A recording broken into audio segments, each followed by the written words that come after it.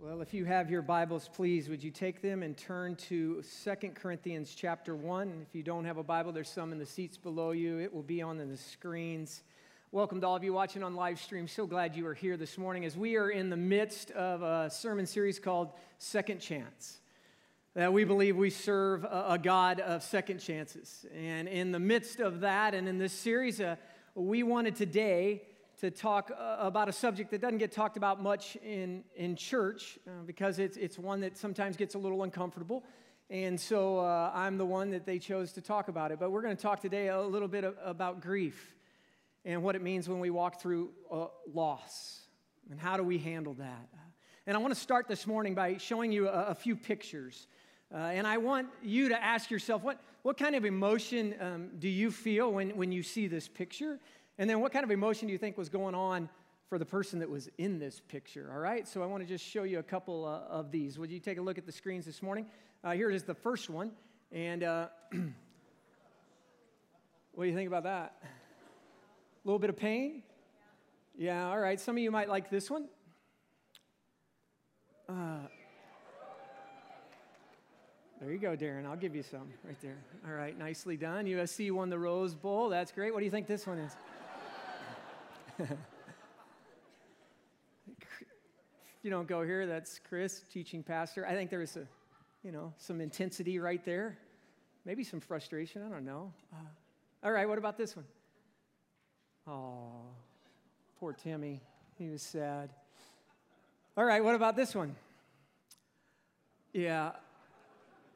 If you don't go here, Alabama is my favorite team, and we lost the national championship. Hey, seriously. And I know you felt joy. I felt great grief. We haven't lost in a long. I don't even know what it's like to lose anymore. I mean, we won 26 in a row.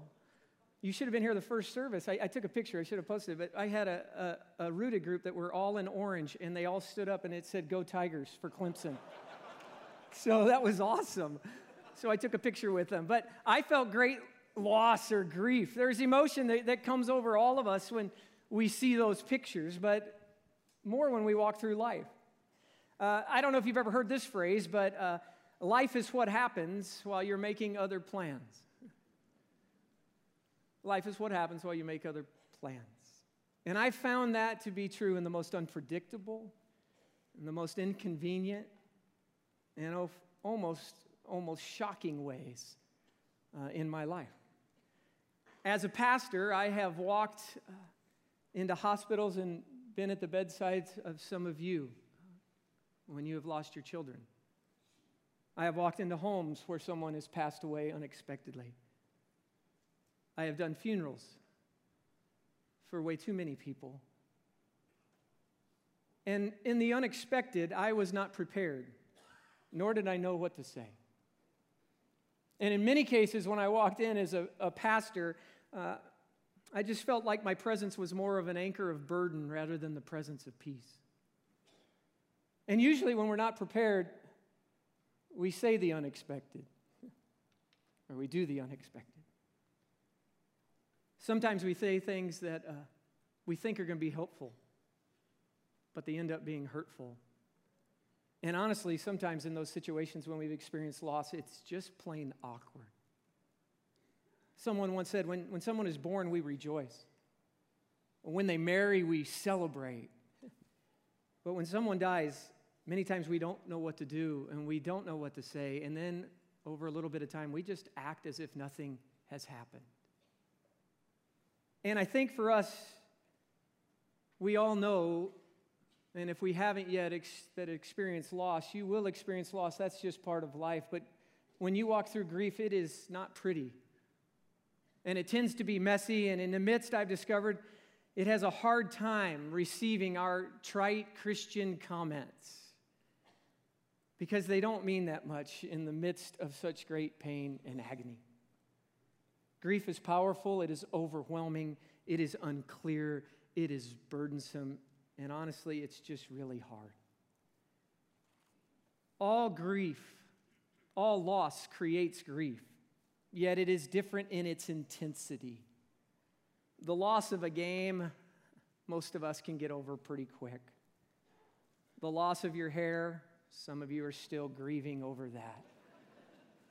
Or maybe just the loss of your stunning looks as you get older. It might not be that intense, but the loss of a job, the loss of a dream when infertility happens over and over again and there is nothing you can do. The loss of a child in a miscarriage, your ability or mobility, a child that today might be lost in addiction, or the loss of a loved one. All of it carries grief. It's just different intensity levels. And here is the reality. The grief you walk through is no one else's. It is yours. We would love to tell you we know how you feel to comfort you, but we don't because we are not you. It is your grief. And a grieving father wrote what grief was like, and I thought it was an amazing description in Experiencing Grief by Norman Wright. And here was the picture he tried to paint for us this morning. He said, grief is like a wave. It comes rolling in from a far-off place. I could no more push it back than if I were standing in the waters at the beach. I could not fight the wave. It moved over me and under me, and it broke against me, but I could never stop it. It yielded to my presence, and in so yielding arrived at its destination. It worked its way around me, and the harder I fought it, the more exhausted I became. So it is with grief.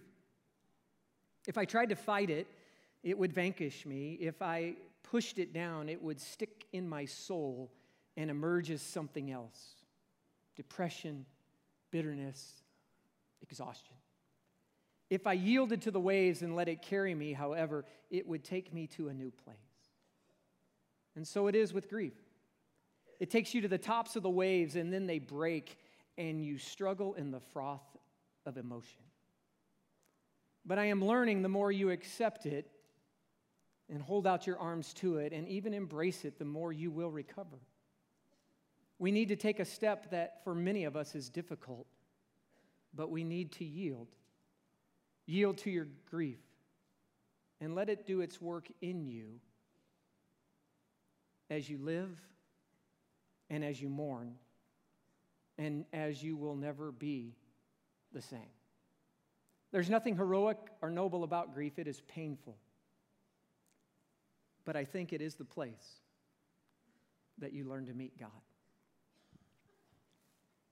As I prepared over the last couple of weeks and read quite a bit, I will say that this sermon messed with me.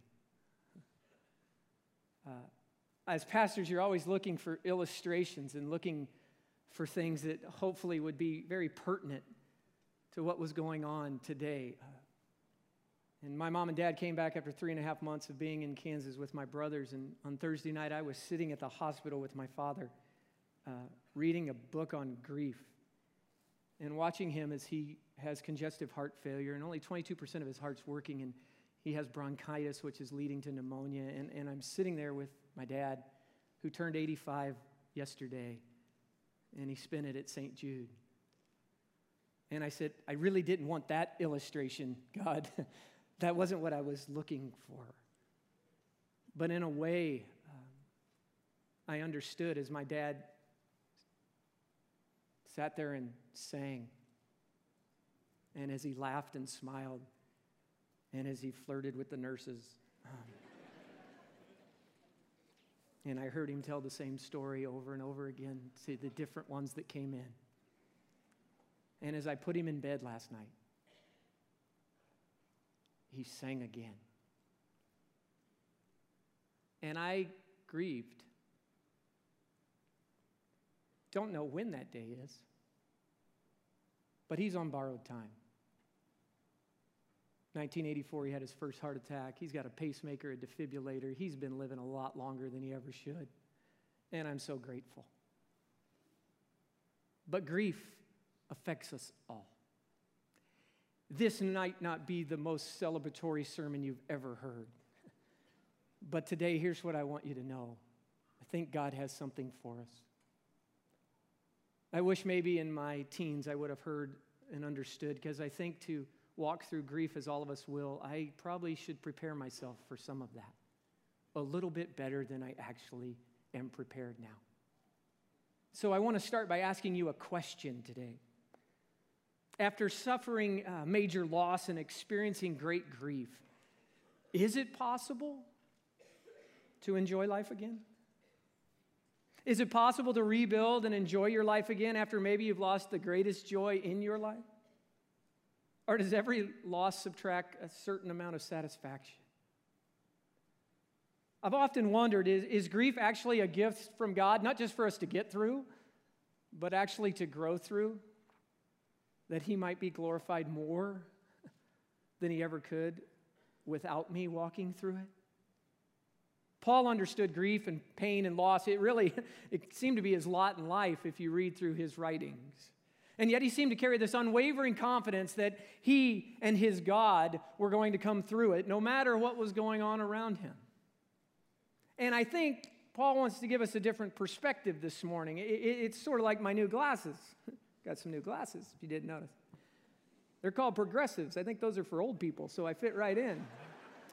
But I hated looking down to read and then take them off to see you. But now I don't have to do that. It's pretty cool. So I tried them out last night. I hated them. But I'm getting used to them now because I can look up and I can see you back on that 12th or 13th row if you're sleeping. So better stay awake back there.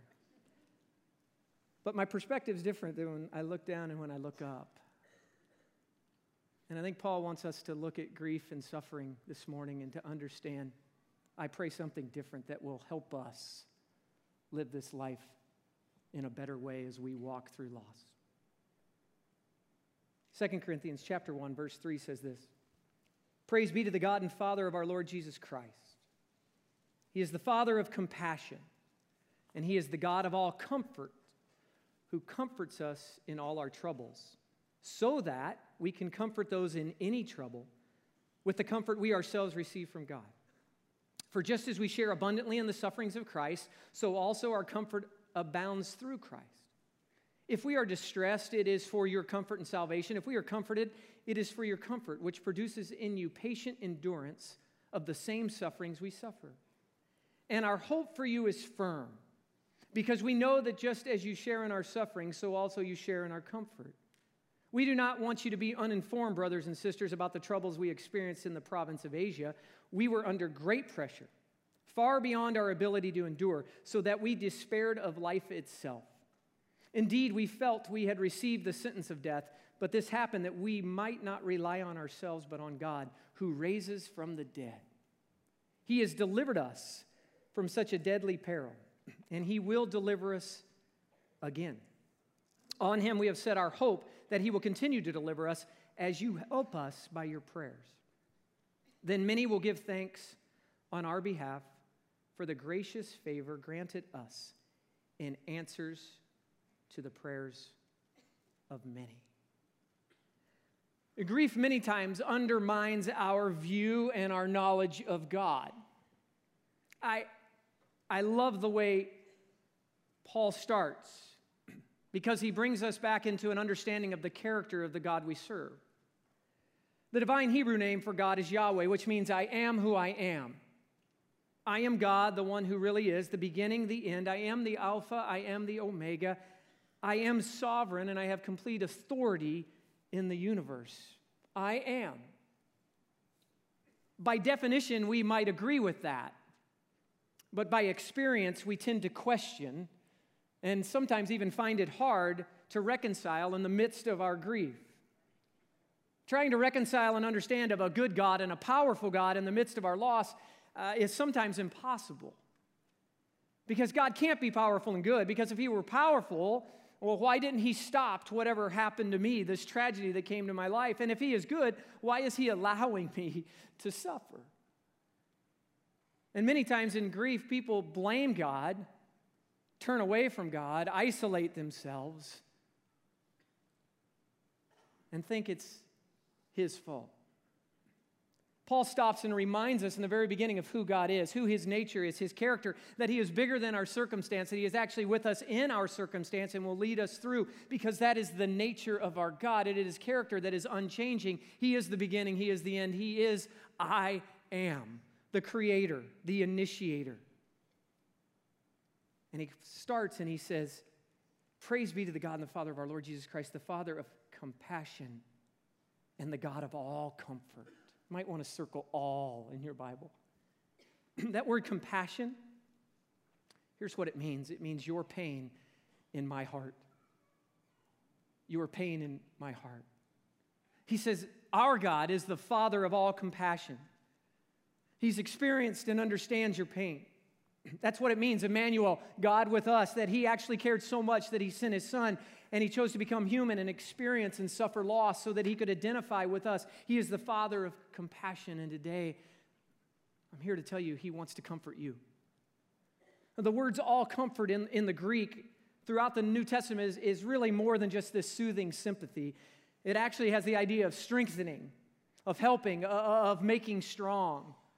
If you look in the Latin context, the idea behind this word means that you're brave.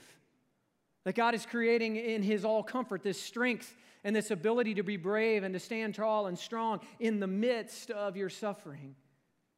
So we ask the question, so why does God comfort us? And he tells us right there, so that you would be able to comfort those who are suffering. One of the greatest purposes of God comforting us in the midst of our trials and tribulations is so that we can actually comfort somebody else.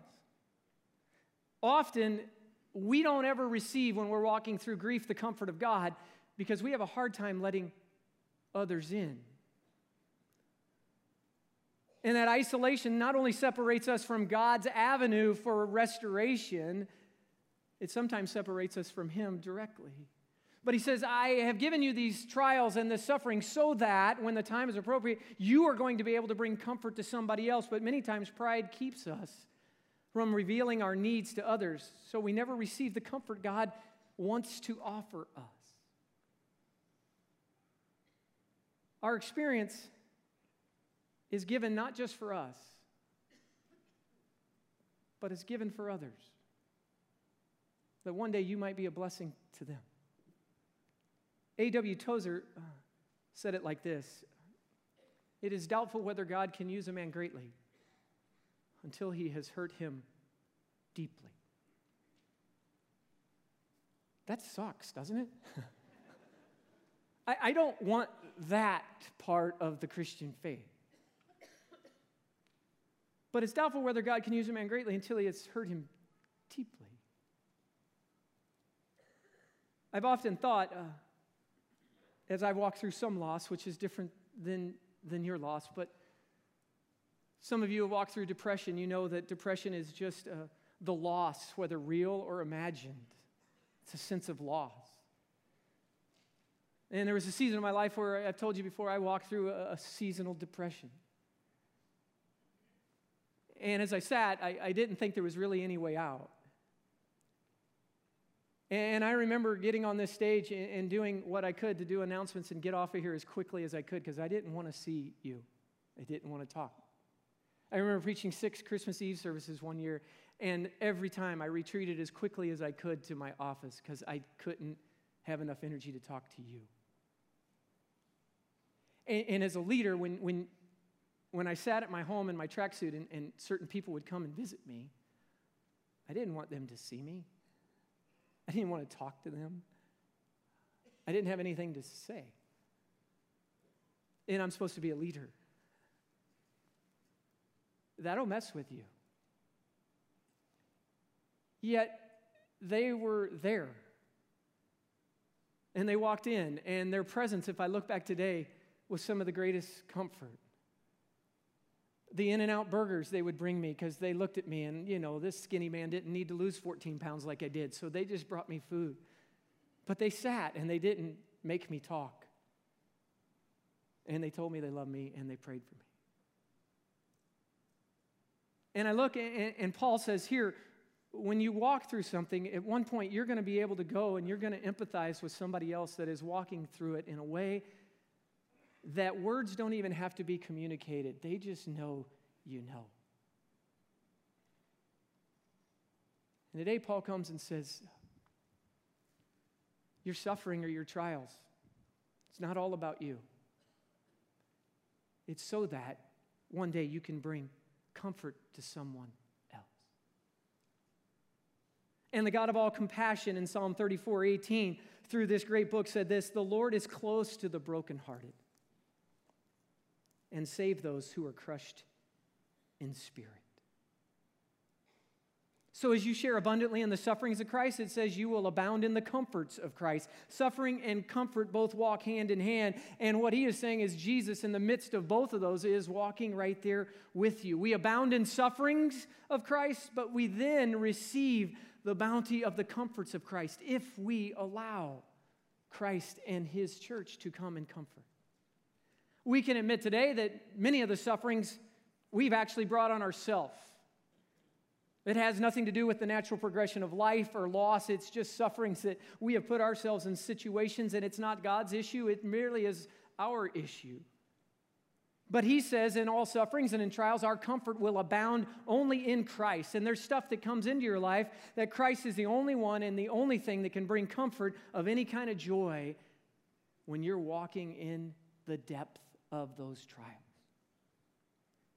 Some of you have been faithful to follow Jesus all your life, and you have prayed this prayer: Jesus, use me. God, would you just use me to help somebody else come to know you? I just want you to know that is a very dangerous prayer. I think it's an awesome prayer to pray. But from what Paul's saying is, be ready. I so much want to keep out all that suffering part. And I want to put up the wall around the land of gracious living and my family so that nothing bad will happen and we can protect it. I mean, I was driving down the road the other day and I heard sirens in Yorba Linda, and I was like, what's going on? There's sirens. That doesn't happen in Yorba Linda. And I think somehow you can build these walls and think we're going to be safe and this world's going to be okay. And guess what? It's not. The world is dying. It's corrupt with sin and brokenness and hurt. And if we focus so much on here and today and protecting our little world, we're going to fail. And then we're going to be disappointed. And then we're going to tend to blame God for the suffering we're in when he said, this is not why I created you. Death was not in my plan. The one we should blame, the one we should be mad at is the enemy and sin that has crept in and is causing death. Death is inevitable. But Jesus says, this world, you're going to have trouble, but guess what? I have overcome the world. You might just need a different perspective on the world, because this isn't it. But he says, I'm in it, and I am the Father of all compassion in the midst of it. Paul, he just had this unwavering passion and this undeniable compassion for people. And he wanted these people in Corinth to be informed. And in verse 8 and 9, here's what he said: we do not want you to be uninformed, brothers and sisters, about the troubles we experienced in the province of Asia.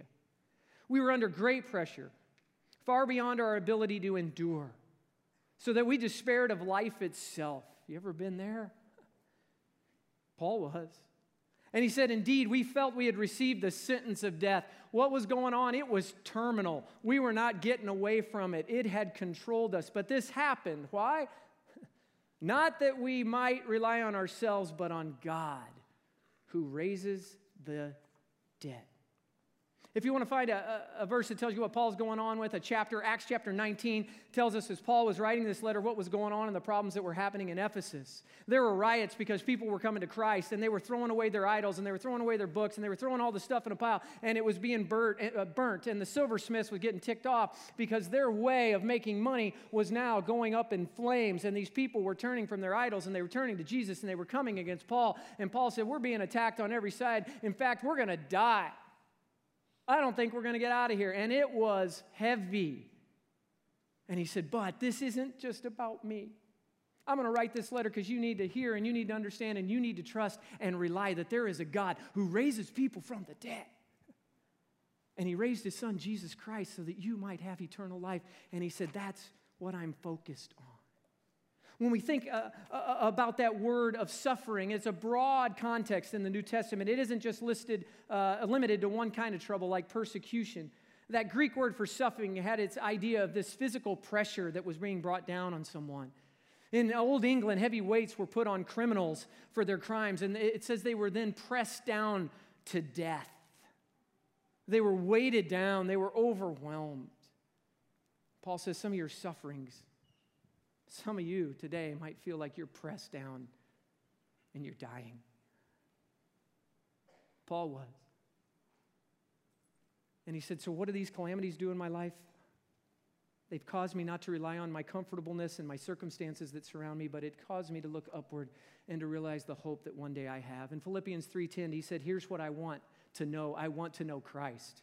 And he says, I just don't want to know the power of his resurrection and the greatness of what he does, but I actually am going to participate in his sufferings because I want to reflect him and be more like him.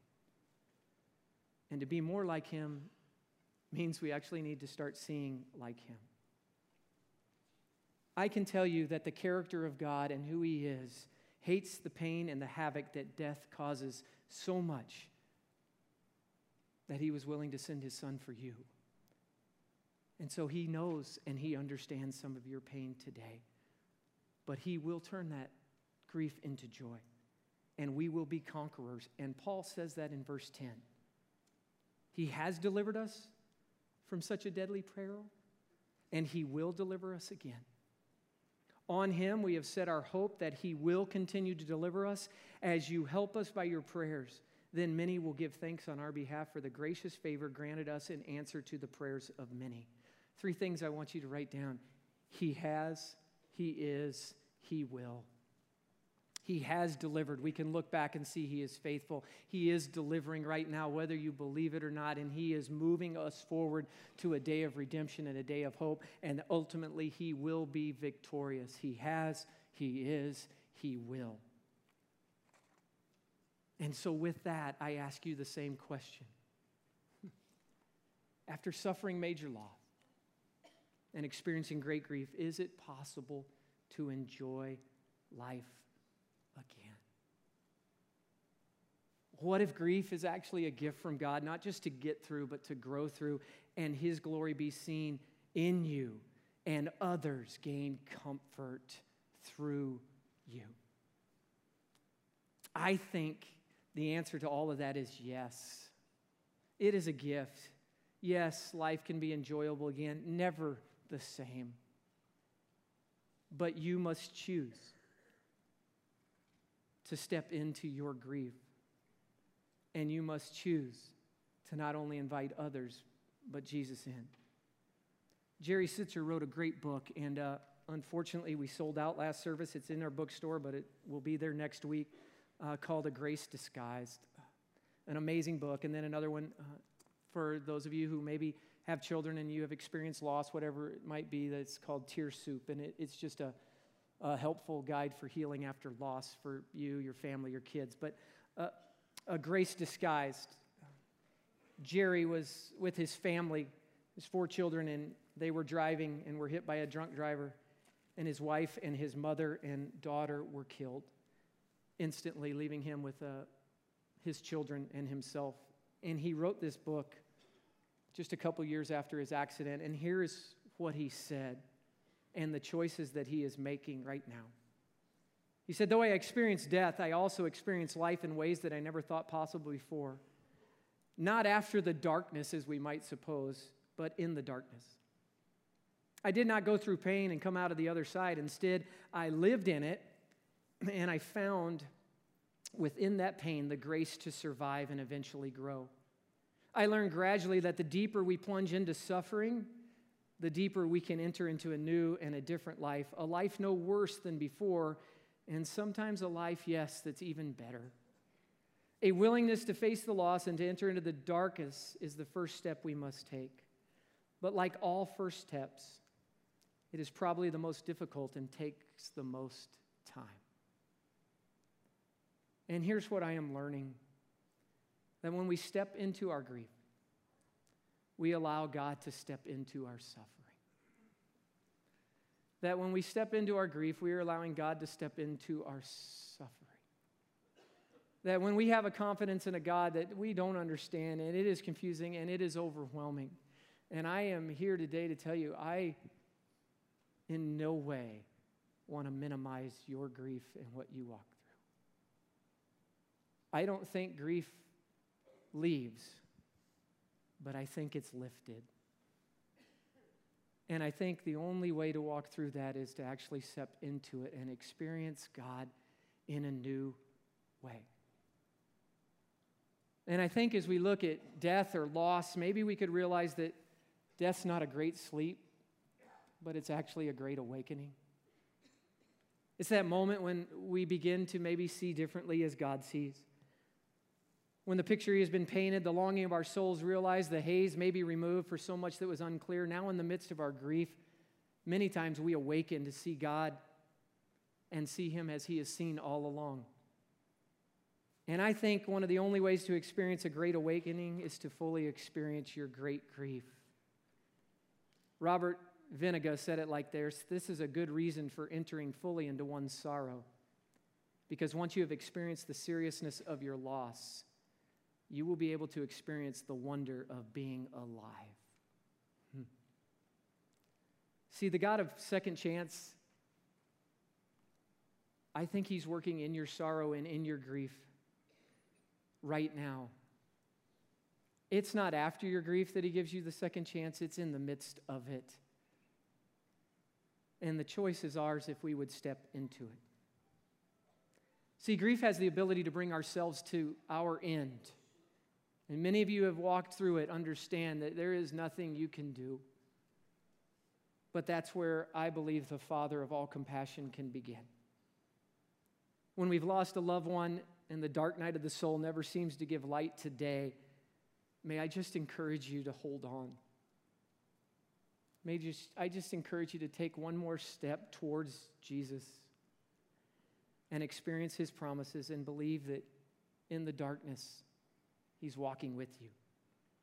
For a little while, Scripture says over and over again, for a little while, we've been given a privilege to walk with those in their grief and in their sorrow, to rejoice with those who rejoice, and Scripture says weep with those who weep. You know, it doesn't say give them a couple pointers or a few ideas. It doesn't say talk. It says rejoice, and then it says weep. So as we close today, I just, from my learnings and me stepping in it more than once, I want to give you some things as you walk with people in grief not to do and not to say. And then I want to give you some things that probably are okay to say. And then I want to close in prayer and sing, and I'll get you out of here. But I think it's important because all of us are going to do it at one point. And so here's what not to say. But let me start with this. Less is always more. They don't need you to talk. They just need you. Last night, Annette Craig, who when I walked in Annette Craig's house, the night her daughter had taken her life, Ken Shimmer was there and I was there. And she texted me last night after she watched the service. And she didn't say, Matthew, it was your words. She didn't say it was the scripture you read. She just said it was your presence. And she said, thank you. And then she said, I wouldn't be where I am today without Friends Church. And Annette Craig now runs With Hope, a suicide prevention program that on that night, in the midst of her greatest loss, she could have never imagined that she has spoken to hundreds of thousands of kids in public high schools about the hope of Christ. And she, I believe, has saved countless students from taking their lives. It was the comfort she received that is allowing her now to do what she is doing. Never would she have dreamed. So for you, when you step into grief, here's a few things not to say. The first one is this: it will all be okay. No, it won't. One day, when we're in heaven, it'll all be okay. But when you say it, it minimizes their grief. It doesn't help. Second one is this: they are better off now. They're in a better place. Doesn't take away anyone's pain. That might be one of those great Christian trite sayings that we say, but I'm telling you, it doesn't do any good in the moment. The next one is this: this was God's will. That's comforting, isn't it? No. In those moments, it's not. We can't grasp death. We can't understand it. In the midst of shock, we don't believe it's God's will. It's just not good. I have a couple professors here. I don't know that it's really good theology either. The next one. How are you doing? What do you want them to say? See, we say how you're doing here, and the reason we say it is because it's just what we say. I don't really want you to tell me how you're doing. I want you to tell me everything is okay and pass me by, because I got 1,000 more people to say hi to. But in fact, I actually do want you to tell me. But we are so great at pretending in this place that everything is always okay. And you know what? I'm guilty of it, because in between services, I do it all the time. And I'm running by and I ask how you're doing as I'm running up the steps. What I'm saying is, I don't care how you're doing. I'm just asking you the same question I always have, because I don't have anything else to ask you. I need to get better at that. Because how you're doing means I actually care about you and I want to know. How you're doing in that midst, they don't need it because they don't even know what to say. So don't say it, all right? I'll talk longer. I'll be quiet. Next. Call me if you need anything. They're never going to call you. You call them. Okay. Enough with the negative. How about some things you can say? Let's go to that.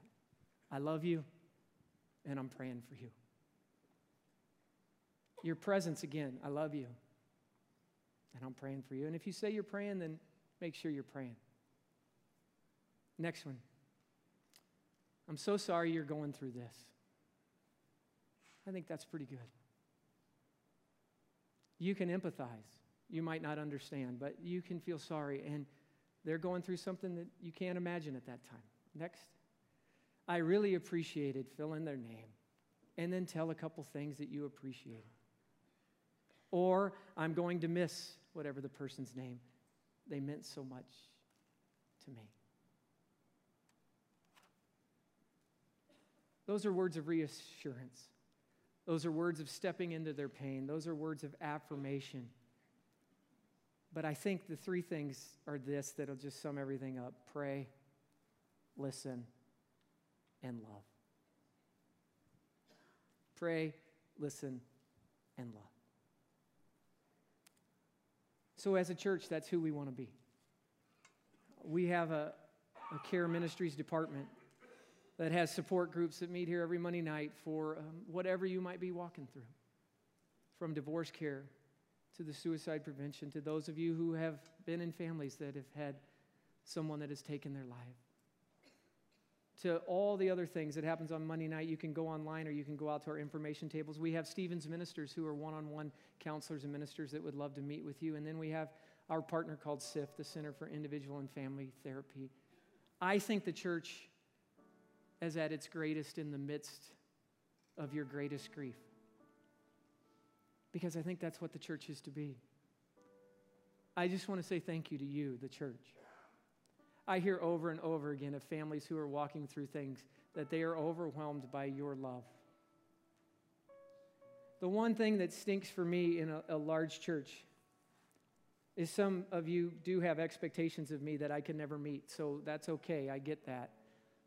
I wish I could be at every hospital. I wish I could come to every home when you're sick. Heck, I don't even know when some of you are sick, and then I see you in 5 weeks, you've been gone, and I say hi, and you're like, I'm in the hospital, and then I'm like, seriously? I didn't even know. I am sorry for that. But guess what? You're the church. You're supposed to be the church. We want to empower you to do it, not because I don't want to do it. I can't. But you can. In that small group of friends you have, and we're counting on you to be the comfort and the strength and the person that brings meals and the group that goes to the hospital and prays, and we're counting on you to partner with us, and we will do our best, but we'll never be as good as you. So let's be a church that, like Paul said, is a church of compassion and all comfort, that when you suffer, we suffer, and when you rejoice, we rejoice. 1 Peter 1, verse 6 and 7 says this, and I close. In all this you greatly rejoice. Though now for a little while you may have had to suffer grief in all kinds of trials, these have come so that the proven genuineness of your faith, of greater worth than gold, which perishes even though refined by fire, may result in praise, glory, and honor when Jesus Christ is revealed.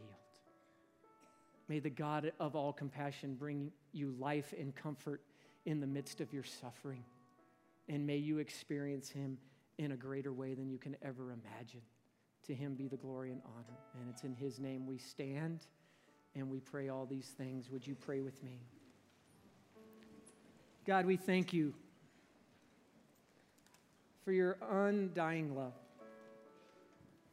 We thank you for your promises of hope. We thank you that somehow in the midst of our suffering, comfort does walk hand in hand. May we be people that reach out not only to you, but to others. And may we be people that are sensitive, God, to understand less is more. And God, I just pray that our personality sometimes won't get in the way, and the way we heal and the way we think others should heal won't get in the way, that God will let you do your work. Sometimes it's longer for some and it's shorter for others. But I pray, Father,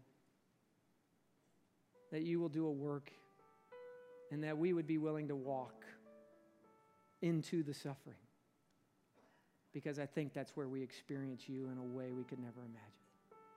So I thank you today that we are going to leave with this assurance that we believe in God the Father, the Son, and the Holy Spirit, that you are victorious, that one day there will be no more tears, there will be no more crying, there will be no more pain, because you have already conquered death. And so, God, you are, you have, you will, and I pray we place our trust and our hope in that, because we believe in the name of Jesus Christ. And we stand on that this morning. In the powerful name we pray. Amen.